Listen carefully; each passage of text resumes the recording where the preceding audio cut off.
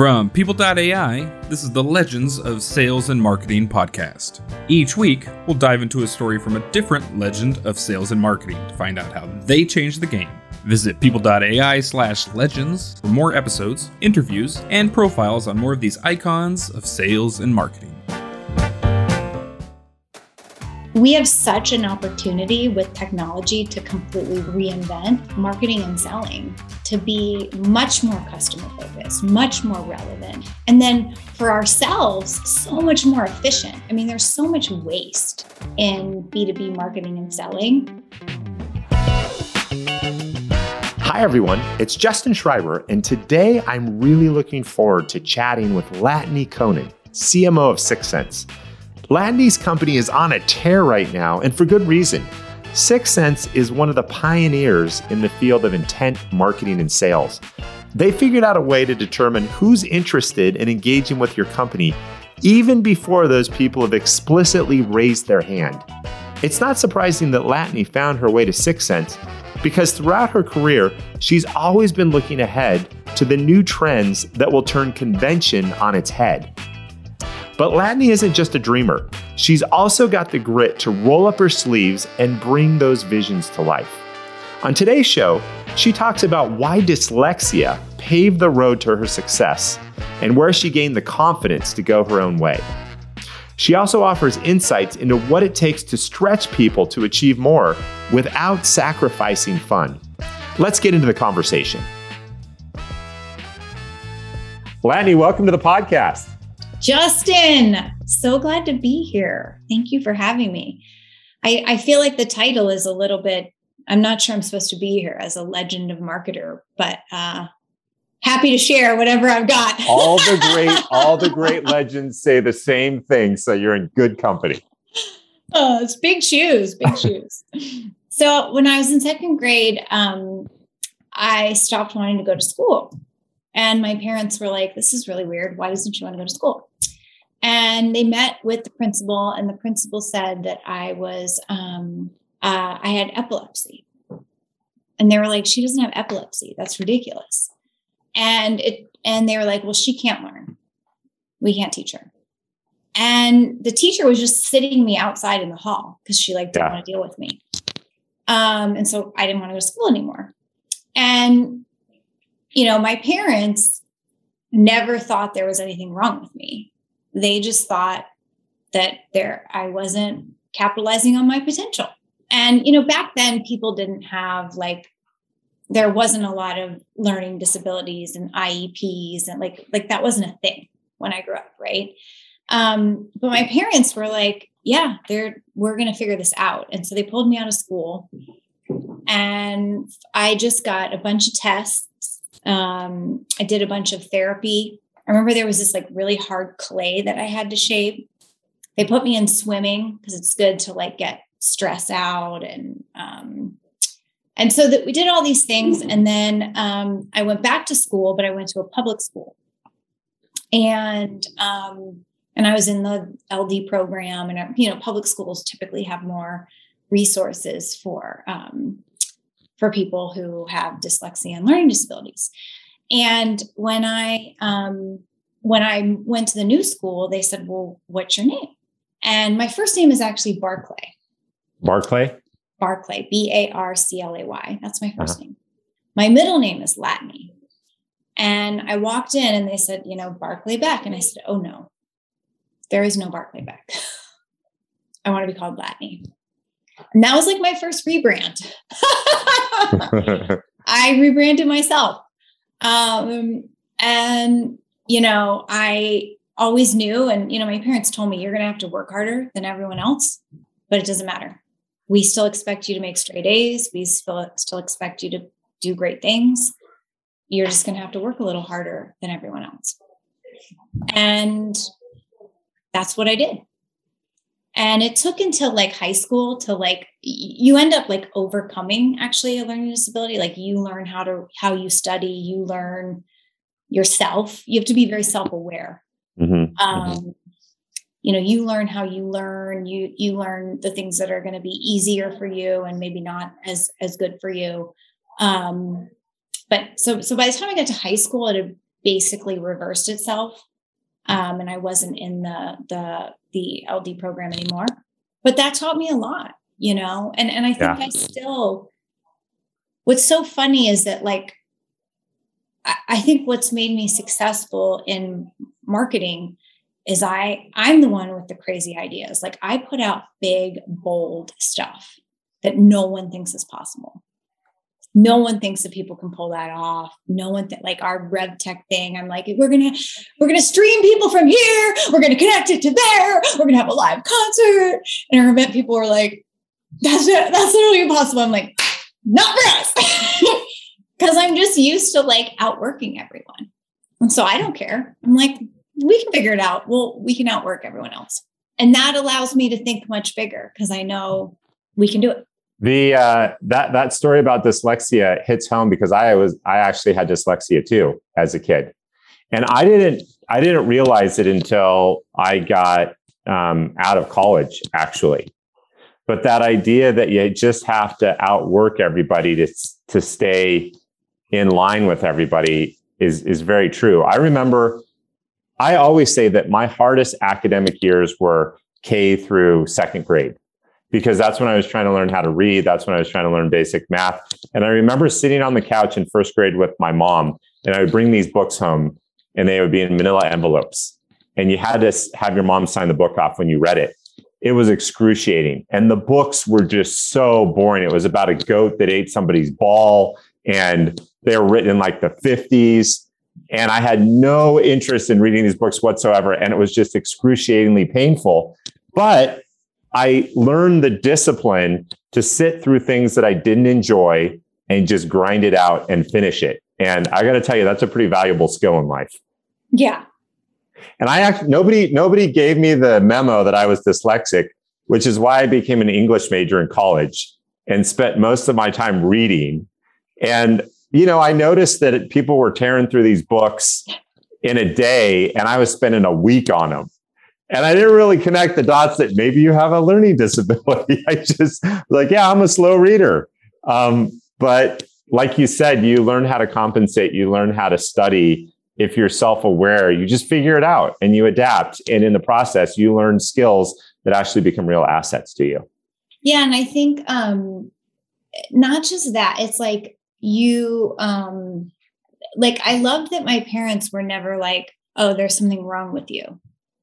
So you're not going to do as much, or you're not going to be as much.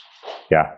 And so I tell my team, I always tell the people that I hire, and I talk about this in the interview process. I say the biggest gift that my parents gave me was really high expectations. I think that's a gift. And so I'm going to give that to you. And I'm going to have high expectations of you. And I'm going to expect things that you don't know you can do, but I know you can do. And I see that you can do them. And sometimes you're going to amaze yourself, but that's a gift. That's a great way to position. You're going to work your brains out in my organization. I love though the positive orientation related to that, because you're right. We all have potential. We need to tap into it, but we need to be stretched in order to get there. How do you, when you're working with a person, how do you know where the line is between what they're capable of delivering and what is overreaching? And how do you walk up to that line but not cross it? Well, I also don't think, again, because my parents got all over this, and like, it wasn't like, oh, maybe you need a reading coach. They were like, we're going to get the full test and you're going to go to this. And if there was a possibility that could maybe help, they like threw it at me. Right. Mm-hmm. Mm-hmm. And it's funny. I've taken that problem solving, mentality, and I talk about finding the red, and I'm like, dude, if something is wrong, that's great. We can go fix it. So it's like, it's okay to bring forward that maybe you're struggling. It's okay to bring forward that you need help. It's okay to bring forward that something's not working, because the longer we go just thinking that you're, imagine if you had caught your learning disability when you were in second grade versus in college, right? Like it is limiting, and there are ways that you can, resources and things. So to me, it's like, I'm not going to have high expectations and throw you off the ledge. I'm going to have high expectations and be right there. Like, what do you need? What do you need to do this? How can we help with this? Where are things going wrong? What's the coach that you need, or this or that? And so I think that's an important thing about, you can't just have high expectations and like hang people out to dry, right? Yeah. It's also, let's identify what's going to be a challenge to meet that and get the right people around you so that you can meet your potential and the potential that I see. But I also would say, like, another thing, I don't believe fundamentally people change that much. Everyone has a different capacity to change, but most people are not going to be able to like totally change.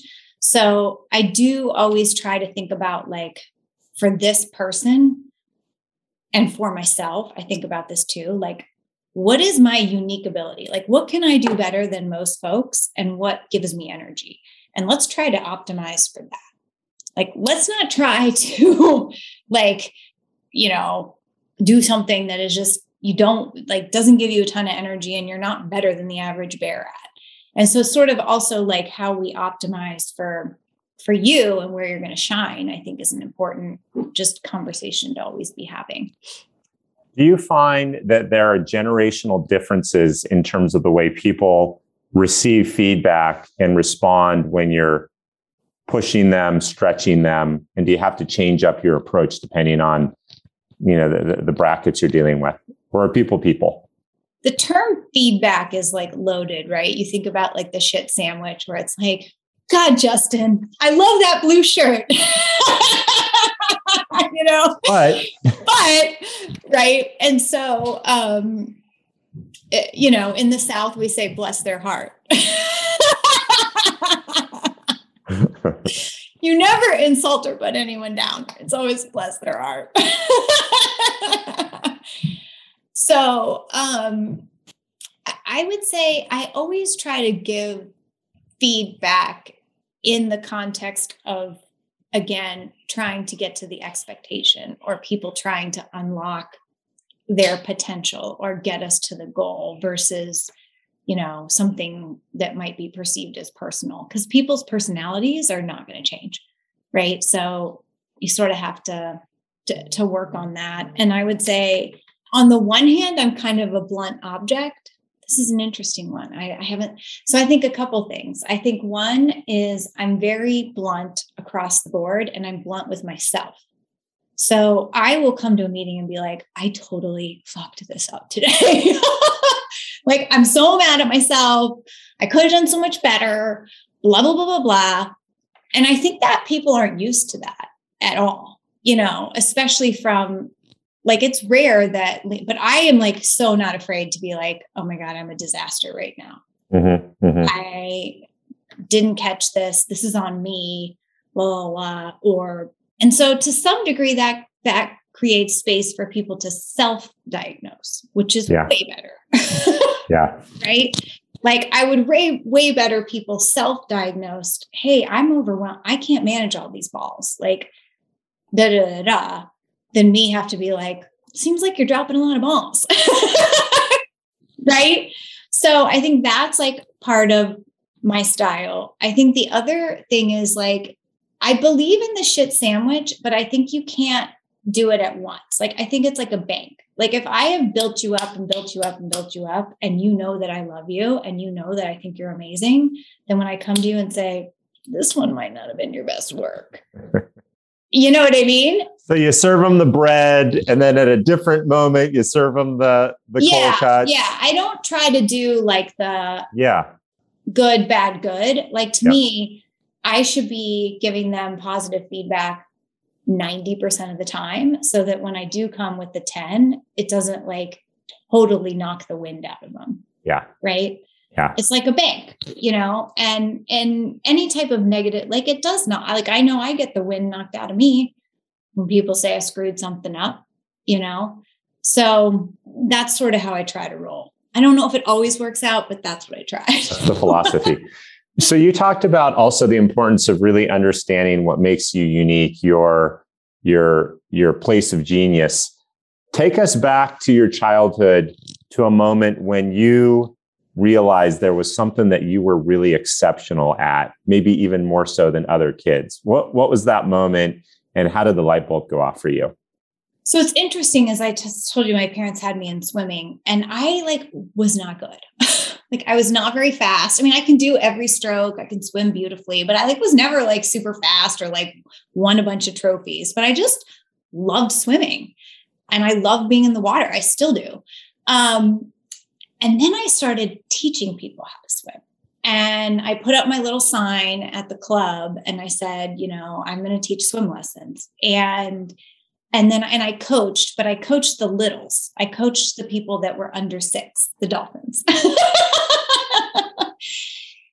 And I freaking loved that job. That was my favorite job. Seeing someone who won't even put their face in the water and is terrified and has 20 floaties on, doesn't want to get in, to diving off the block and doing a full length of freestyle is really freaking rewarding. I did that over and over and over and over again. I mean, I would go to the pool and I was the Pied Piper. I had all these kids. A gaggle of geese surrounding you. Yes, you taught me how to swim. You taught me how to swim. So that teaching element. And I think it comes back to the kid that didn't expect that they could do that. They never expected they'd be able to do all these things. And it's just fun to watch. I don't know. It was a very rewarding job. It was also quite lucrative because of the way I charged. Aha, there was a method behind the madness. I love it. 2 takeaways. Latany as a child, great instructor, great moneymaker. A dangerous combination.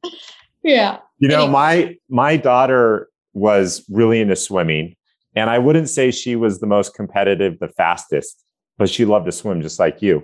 I remember one day at practice, the instructor said, or the coach said, all right, I want you to do 250 meters of freestyle. And my daughter jumps into the pool and she swam down to the bottom of the pool and then she burst out of the water and spread her arms out and then dove back in. And the coach stops her. He's like, wait a second, what are you doing? And she said, you told me to do freestyle. So I chose the style of a dolphin. And what's funny about that is she is just her own person and she's got an imagination like no other. And again, as a kid, that comes out and then they all grow up and you see those same characteristics come through. Mm-hmm, mm-hmm. All right. So you started off your career at Arthur Andersen, I believe. How'd you land at Arthur Andersen and what kinds of experiences set you up for your next step? So I realized in college that I needed to make money.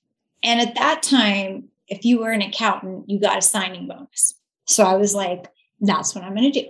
Because I need to get a signing bonus. I need to pay off my college debts. I need to make money. You don't strike me as an accountant, just kind of a gut instinct here. No, it's horrible. But I actually did great. I mean, I was I did awesome in comm school. And I was actually fine but it was not my unique ability because it was miserable. You didn't love it. No, because I remember one of the first trainings and the first jobs that they put me on was called a Sally. And it's same as last year. And a Sally is an audit where you come in and you do the same thing you did last year. And you just check the same stuff you did last year. And literally you have this red pencil and you just check. Is that the same as that? Is that the same as that? And it was I'm wait, so they literally pay us all this money to come in and do the exact same thing we did last year. And they're like, yeah, this is 80% of our business is Sally's. Isn't this great? And I'm like, this is so boring. I'm going to die. So I realized that we had this Ariba partnership and it was related to accounting because it was procurement, but it was software, it was tech, it was out in Silicon Valley. And I was like, I want to be out. And so what I did was rather than take the accounting training, I took all the Ariba training at St. Charles. I used all my credits for that. And then I called the partner who ran the practice and I'm like, I have more training than anybody on your team. And I've never been less than 110% chargeable. Put me in, coach. And she moved me to her team. And that was the first, Ariba was I would say my launching point into really doing stuff, right? I was a consultant. I got to make things. I love to make things up.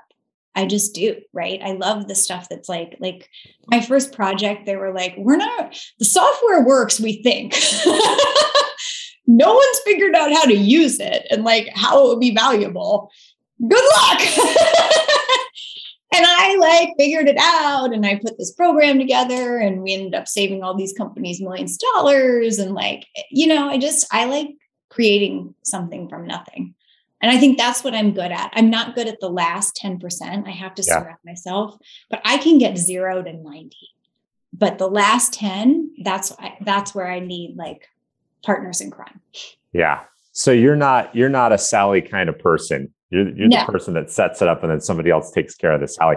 Well, what's interesting too is you, I believe, went on to become an account executive at Ariba. Mm-hmm. So you understood this business inside and out. You'd been trained on it. You were doing the implementations associated with it. Then you become an account executive. What was that like as an AE? Well, at first I was terrible. So I had to get a sales coach, which was great. So I learned a lot from my sales coach.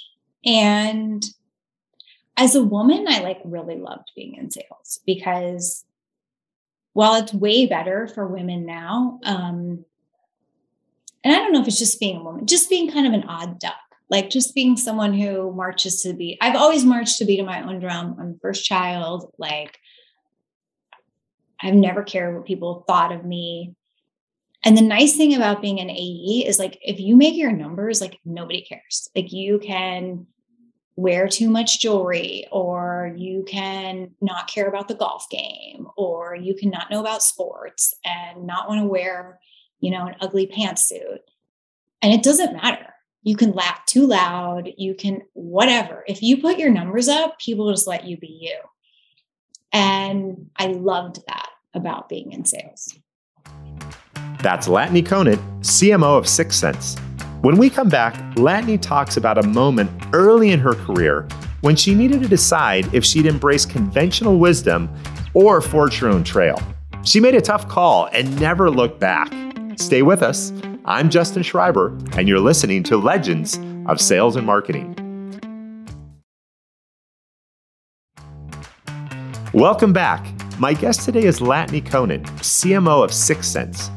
Early in her career, Latany decided to mix things up and inject some humor and energy into one of the most mundane parts of her job. When her boss caught wind of her exploits, he wasn't happy. Latany's response speaks volumes about who she is as a person and why she's flown so high in her career. Let's get back to the conversation. You rattled off a couple of things pretty quickly there. My guess is that perhaps people had said some of those things about you in the past, and this was your opportunity. Yeah, totally. Totally. Where did you get the confidence? I mean, it's one thing to say, if you hit your number, I can do whatever I want. And yet there's so many people that hit their number and feel like they've got to fit the cookie cutter mold. Where did you get the confidence to go your own way? I think you meet a couple great people in your life that influence you profoundly and like give you confidence. And I've had a couple great bosses like that. Thankfully, my husband is someone like that who, and his parents, honestly, like my in-laws are the best people on earth. And they've definitely made me so much more confident. And when someone isn't good for you, you know what I mean? And so I shut that off really fast, probably too fast, but I really surround myself with people that are encouraging and motivating and accepting and want to talk about ideas, not other people, right? Yeah. Like if you want to talk about an idea, or we call it scheming, you want to scheme, you want to run a business model idea by me, great. You want to like talk bad about other people, like not interested. I'm interested in that. So I think you just find those like-minded folks. But I actually have a good story about when I left Ariba. And I think what helped me when I became an AE at Ariba is I already had a lot of street cred because I was a really, really good consultant. So, that helps you be you because people are like, she's a little crazy, but she actually knows what she's doing. You know what I mean? But when I started at Aperio, I remember I was working on a deal with an account, and it was Valentine's Day, and the account was based in Ohio, and it's an HR team. And the meeting was kind of a slog. It's like a huge requirement gathering meeting that we needed for pricing, but it's a slog. It's like, how many different pay groups do you have? I mean, it's like not a fun meeting, right? And so I was like, we're going to take this meeting that usually is miserable, and I'm going to make it fun. It's going to be like Valentine's theme. We're going to have prizes. It's going to be like, the whole thing's going to be like Valentine's Day party, but we're going to get through this meeting and get what we need. And somebody flagged it to somebody else. Like in a bad way. The head of the practice called me and was like, this is like not on brand. This is not like, I think you need to change it and just follow the script. And I was like, I remember I was in my bedroom and I was like, packing and I'm like, okay, don't cry. Like I want to cry so bad. Don't cry. And I'm like, give me a minute. And I like got myself together. I came back and I'm like, so respectfully, I totally disagree. I know this account. You've never met them. You know nothing about them. I've been working with them for months. And my job is to know the customer better than anyone else at this company. And I know they're going to love it. And if they don't, fine, you can let me go. But this is how we're going to roll. And, if you want to call in and listen and learn, great. If not, great. But it's my deal. It's my account. It's my customer. This is how we're going to roll. And he was like, okay. And the meeting, they loved it. They loved it. Right. It was the best meeting ever. And I just texted him as I left the meeting and I go, how do you like my hearts now? Aperio is an incredible run. You start off as an account executive and you end up being the CMO of the company. How in the world did you go from AE to CMO in 6 years, which is pretty fast? I guess they were desperate. I don't know. No, you have to have these people that see something in you that maybe you don't even see in yourself, And I knew I could be a sales leader. I wanted to be a sales leader. I felt like being a sales leader was that same job as being a swim coach, right? Getting to coach and teach and I just felt like that was my destiny, was to be a sales leader. And so that was the path I was on. And I begged to take over Central. I got to take over Central. I begged for the AVP role. I got the AVP role for a hot minute. And then we reorged and we needed someone to run marketing. And I did have a lot of opinions about marketing. And I also had kind of, I think that people can feel too typecast like this, especially at a high growth company. At a high growth company, whatever your job title is, it doesn't matter. Just look around, look at the stuff that needs to get done, that's important, and start doing it, right? And so we were a high growth company, and I looked around, and we didn't have a field marketing team. So I'm like, I'm going to start a field marketing team in Central, and it's fine if they support, everybody. We need field marketing. So I had the field marketing team in Central, but we had people that supported every region, right? I'm like, we can't just chase Salesforce channel. We need to have some demand gen. I'm going to have an outbound team. So I started an outbound team and I'm like, I'll put them in Indianapolis. They can support everyone once again. So I had the field marketing team and the SDRs already. And so I think they were just sort of would you mind doing this? And of course, delusions of grandeur. I was like, cool. Do I get to be the CMO? And our CEO was like, no fucking way. You have no chance. You will never be our CMO. You have no experience, no gravitas. We want someone who our investors tell us about, who has the pedigree. I kept hearing that you don't have the pedigree. I want the pedigree.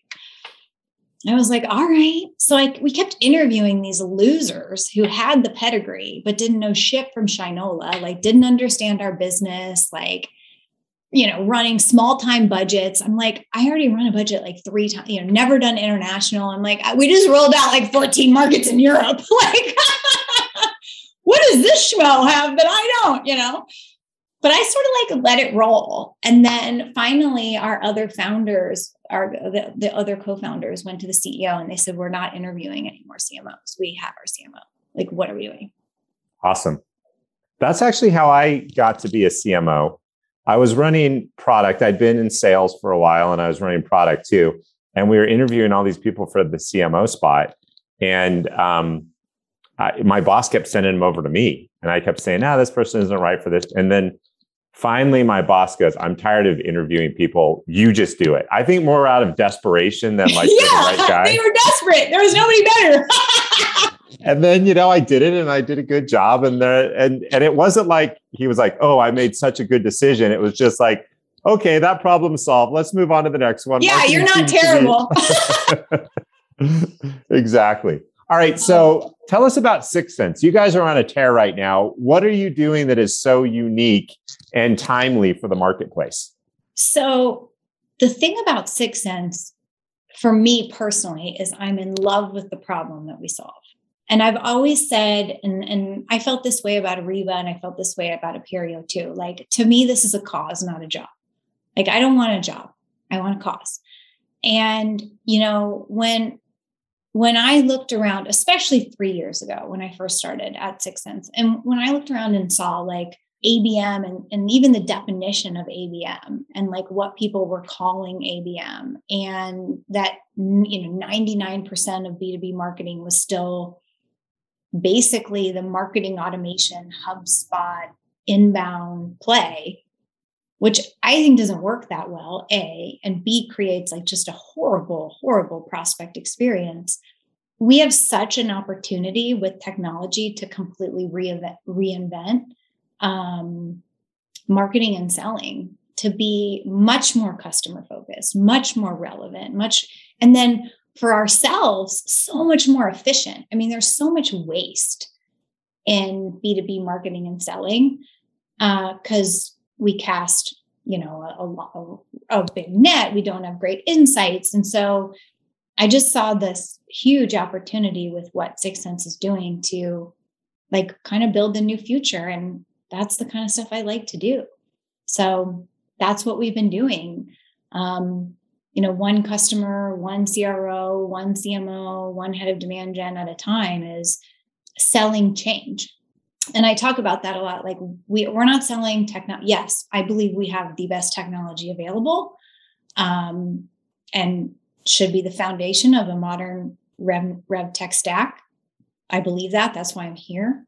But just because you have technology doesn't mean anything. It's also like helping people change their philosophy and change their process and their mindset and their measurement. And so it's pretty cool to be at a company that's at the forefront of that. The technology being a catalyst for change, but also just the way we sell, the way we support, and the way we market is all about helping get people to the other side of that. And it's worthwhile, we just did a study of 400 some quarters of data. And we see that, when people follow the approach, they use our technology and they follow the approach, they have 2 times bigger deal sizes, 2 times. That's like significant. That's boardroom level stuff. 20% better cycle times, 20% better win rates. Like, this is your sales velocity formula. Like, this is what allows you to efficiently grow revenue. So anyway, that's some of the things we're doing. For those that aren't really familiar with the space, you guys are doing awesome work. Basically, in a nutshell, what you do is you identify individuals with high intent to explore and purchase your products. And you're able to do that by aggregating lots of different signals, such as what sites are they visiting? Where are they visiting on the site? And you aggregate all this up into a score that basically says, reach out to Latany. She's really interested. We can tell because of her behavior. And to your point, the difference is I'm now reaching out to you at a moment when you really care, as opposed to interrupting you when maybe you're focused on something else. And that's what's driving these success metrics like better conversion rates, faster sales cycle times, et cetera. What I love about what you guys are doing, there is definitely an arc to the evolution of go-to-market. You go back 50 years and it was door-to-door sellers and advertisements on TV. And then people got this idea that you can automate things. So then we started inundating people with email, and then people got smart and said, well, let's not interrupt people. Let's actually figure out when they want to talk to us and then approach them. And that's really where we are today. And you guys are kind of at the forefront of that whole movement. Yeah, it's bringing behavioral data. Yeah. We talk a lot about this notion of a dark funnel. And I think you guys fit into the notion of a dark funnel too. This is, you've got your data in CRM and you've got your data maybe in your marketing automation platform, but that is such a small slice of like what's really going on and really the journey. And we call that the dark funnel. And so you need to be able to see what research are people doing outside of your website. You need to know what research people are doing on your website. A lot of marketers do not know who is anonymously on their website. And 98% of your spend and my spend is going to drive anonymous web engagement. So it'd be really good to know who's there, right? So bringing that together, then more static data like profiles type of data, and then being able to say, like you said, what does the journey really look like? Where is this account really in their journey? And then how do we go and do something about it? I think some of the earlier solutions that came out, and us included, that were more like predictive analytics and like just a score, it's kind of like, cool. What do I do with that? Right. So it's being able to show the journey and then saying, this is where they are. So we're going to go and trigger an ad. This is where they are. So this is the right time for sales to make a phone call. And this is what sales should talk about. And these are the contacts that you should go and purchase, because these are the most relevant people on the buying team. So it's being able to bring all the data and the execution channels together for this new foundation for sales and marketing and customer success teams to work in. Well, we love what you do. We use you internally, both for our sales, for our marketing teams. And as you mentioned, there is a really nice synergy. We can see who's manifesting intent on the outside. We can also see through People AI data who we're actually engaging. And the magic moment is where there's high intent, but our teams aren't engaging with that person. We have a little trigger that says, go talk to those people. Right. And it's exciting what you can do today, just the signal that you get if you're able to capture it and use the right technology to make it happen. Let's take a quick break to hear from our sponsors, and then we'll jump back into the conversation. Welcome back. You're listening to Legends of Sales and Marketing, and I'm your host, Justin Schreiber. Let's get back to the discussion. All right, so you've been at 6sense for a few years now. What's your playbook when you land in terms of putting the strategy together and shaping the marketing organization into a well-oiled machine that's really having impact? Well, I hope I don't have to have another new playbook. I want to stay here a while. I'm quite happy. I will say, or I will share, I just had a call today. So I talk to CMOs all the time. And the reality is 27 to 30% of CMOs are probably in transition. This is some data that we did last year with a group of CMOs. So it's a very volatile gig, which is hard. And so I talked to a lot of CMOs about the transition and helping them think through that. And so I was talking to someone about our 90-day plan. And I said, let me think through what mine was. And I use a framework called V2 MOM. It's a strategic planning tool. And V2 is vision, values. And then MOM is kind of like your OKRs. It's like what you're going to go and do. Mm-hmm. And I said, when I came into 6sense, my values were people, pace, and perspective. So, it was, build the engine. That was my vision. I just want to build a highly functioning engine. And I said, people, pace, perspective. And, I talked about, I'm not going to do it alone. I got to get the right people on board. The pace thing is, at some point in marketing, like it's grading poetry. Like, we just got to move. We have to keep a certain pace. And I'm going to drive a very fast pace. That's how I am. And then perspective was, you hired me to bring my experience and perspective, but I will also take into account your perspective and the history and things like that. Because I think the number one thing you can make a mistake of when you come in new is over rotating on whatever you were doing before sucked. I know what to do, right? Or kind of just picking up what they were doing because they hired you for a reason, because not everything they were doing was working. Yeah. Right. So you have to have this notion of external, my experience perspective, but also take the time to understand the perspective of how they got there. And so those are my values. And then, from a methods perspective and like what I think CMOs have to go and drive.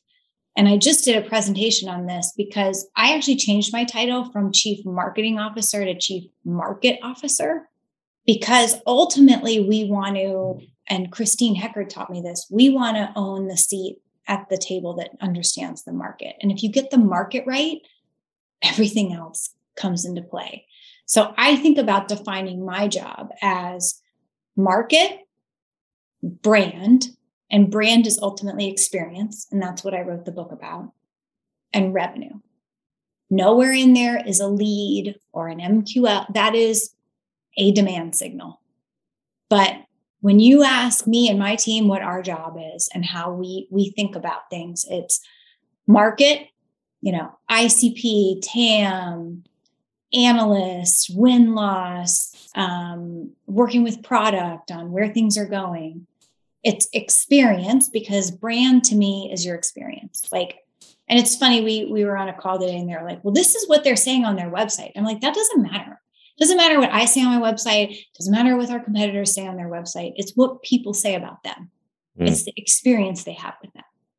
So, and there's millions of little experiences happening all the time. If you think about it, it's scary. And so how do you make sure all those are positive and you're orchestrating the experience that you want people to have about you and be able to go out and say about you? And then once you build those blocks is the revenue piece. And more is not the answer. As a salesperson, I can only work so many deals. So my job as a chief market officer is to make sure that I'm optimizing that sales channel. Just like direct mail, I wouldn't send every single buddy who showed intent a bottle of champagne. That would be crazy expensive. I shouldn't show everybody who shows intent to sale. They are more expensive than the champagne, right?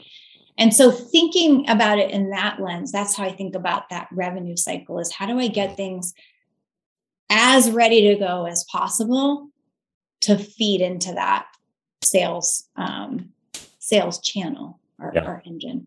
Yep. I've heard you talk about day one. What does that mean?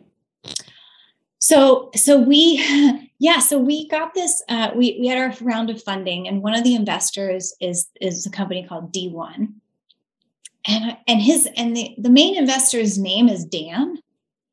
And so I thought, did he like name his company D1? I'm like, it's kind of cheesemo. But anyway, but I did, obviously we learned more, and it's a great investment company, but he named it D1 because of the Jeff Bezos paper that every day working in a high growth company should feel like that first day that you found it, like that level of excitement and passion and commitment to what you're doing. And so they led our last round. And so one of the things that we talked about and believe in now is like, for every single one of our employees, making sure it feels like D1, day one, like, here we go. So it's kind of a cool way to think about your job and passion for your work. How do you actually achieve that? You're 4, you're 5, you're 6 years into a job. How do you make it feel like day one? Well, I think that you don't let a lot of grass grow under your feet.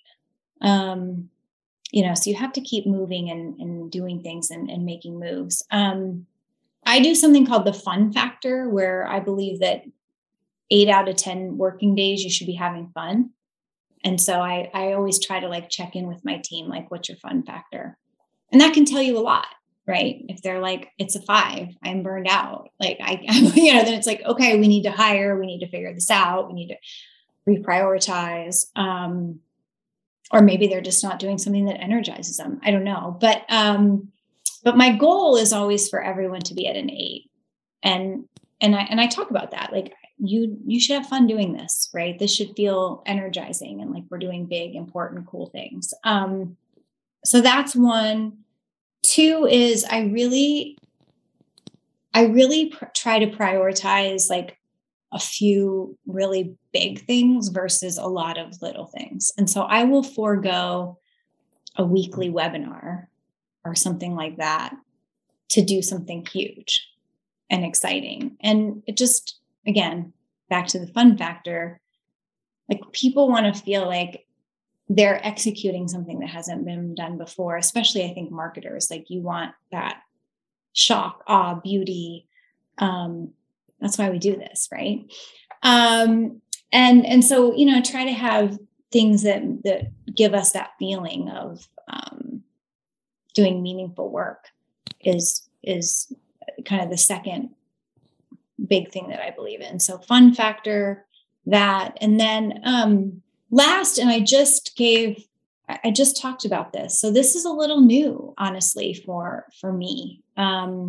Aperio was PE backed, and it was definitely not the same level of growth that we have here.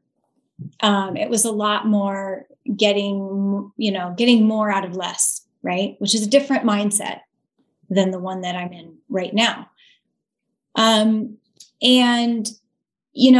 talked to the team and I said, our legacy right now is who we hire. Like, we are not going to be able to do what we need to do looking around this room. I love you guys, but like, we've got to grow. And so now we start every one of my calls, and this is starting with our CEO. And this is what he started doing is like, tell me about your hiring. Tell me about your hiring, because that's the future of where we're going. So that's become way more of a priority. Like, who are you most excited about? Why? And that gives everyone fresh legs, and it's amazing what 1 or 2 people on a team can do to keep it energized. Yeah. Well, Latny, it's been an awesome conversation. I want to end with the question I always end with. If you look back over your life, your career, what is that one thing that's made the biggest difference? Marrying the right person. 100%. Mic drop. So it comes, you've got, I think it goes back to the conversation you had about, you got to have somebody in your corner that knows you, that truly cares about you. It's going to shoot straight, but also always is looking after your best interests. Yeah. You can always walk with your head high then. Mm-hmm. Well, thank you so much. It's been great. Thank you. This was fun. I love the format. Very different. I love it. Thanks for tuning in today to Legends of Sales and Marketing. For more inspiring stories about how today's most influential sales and marketing execs got their start and made their mark, be sure to check out the full lineup of guests. Listen and subscribe on Apple Podcasts, Google Podcasts, Spotify, and anywhere else you find interesting conversations. This podcast is brought to you by People.ai. People.ai auto-populates CRM with business activity sourced directly from sales teams' inboxes. Visit People.ai to learn more about how sales and marketing teams can harness business activity to unlock growth.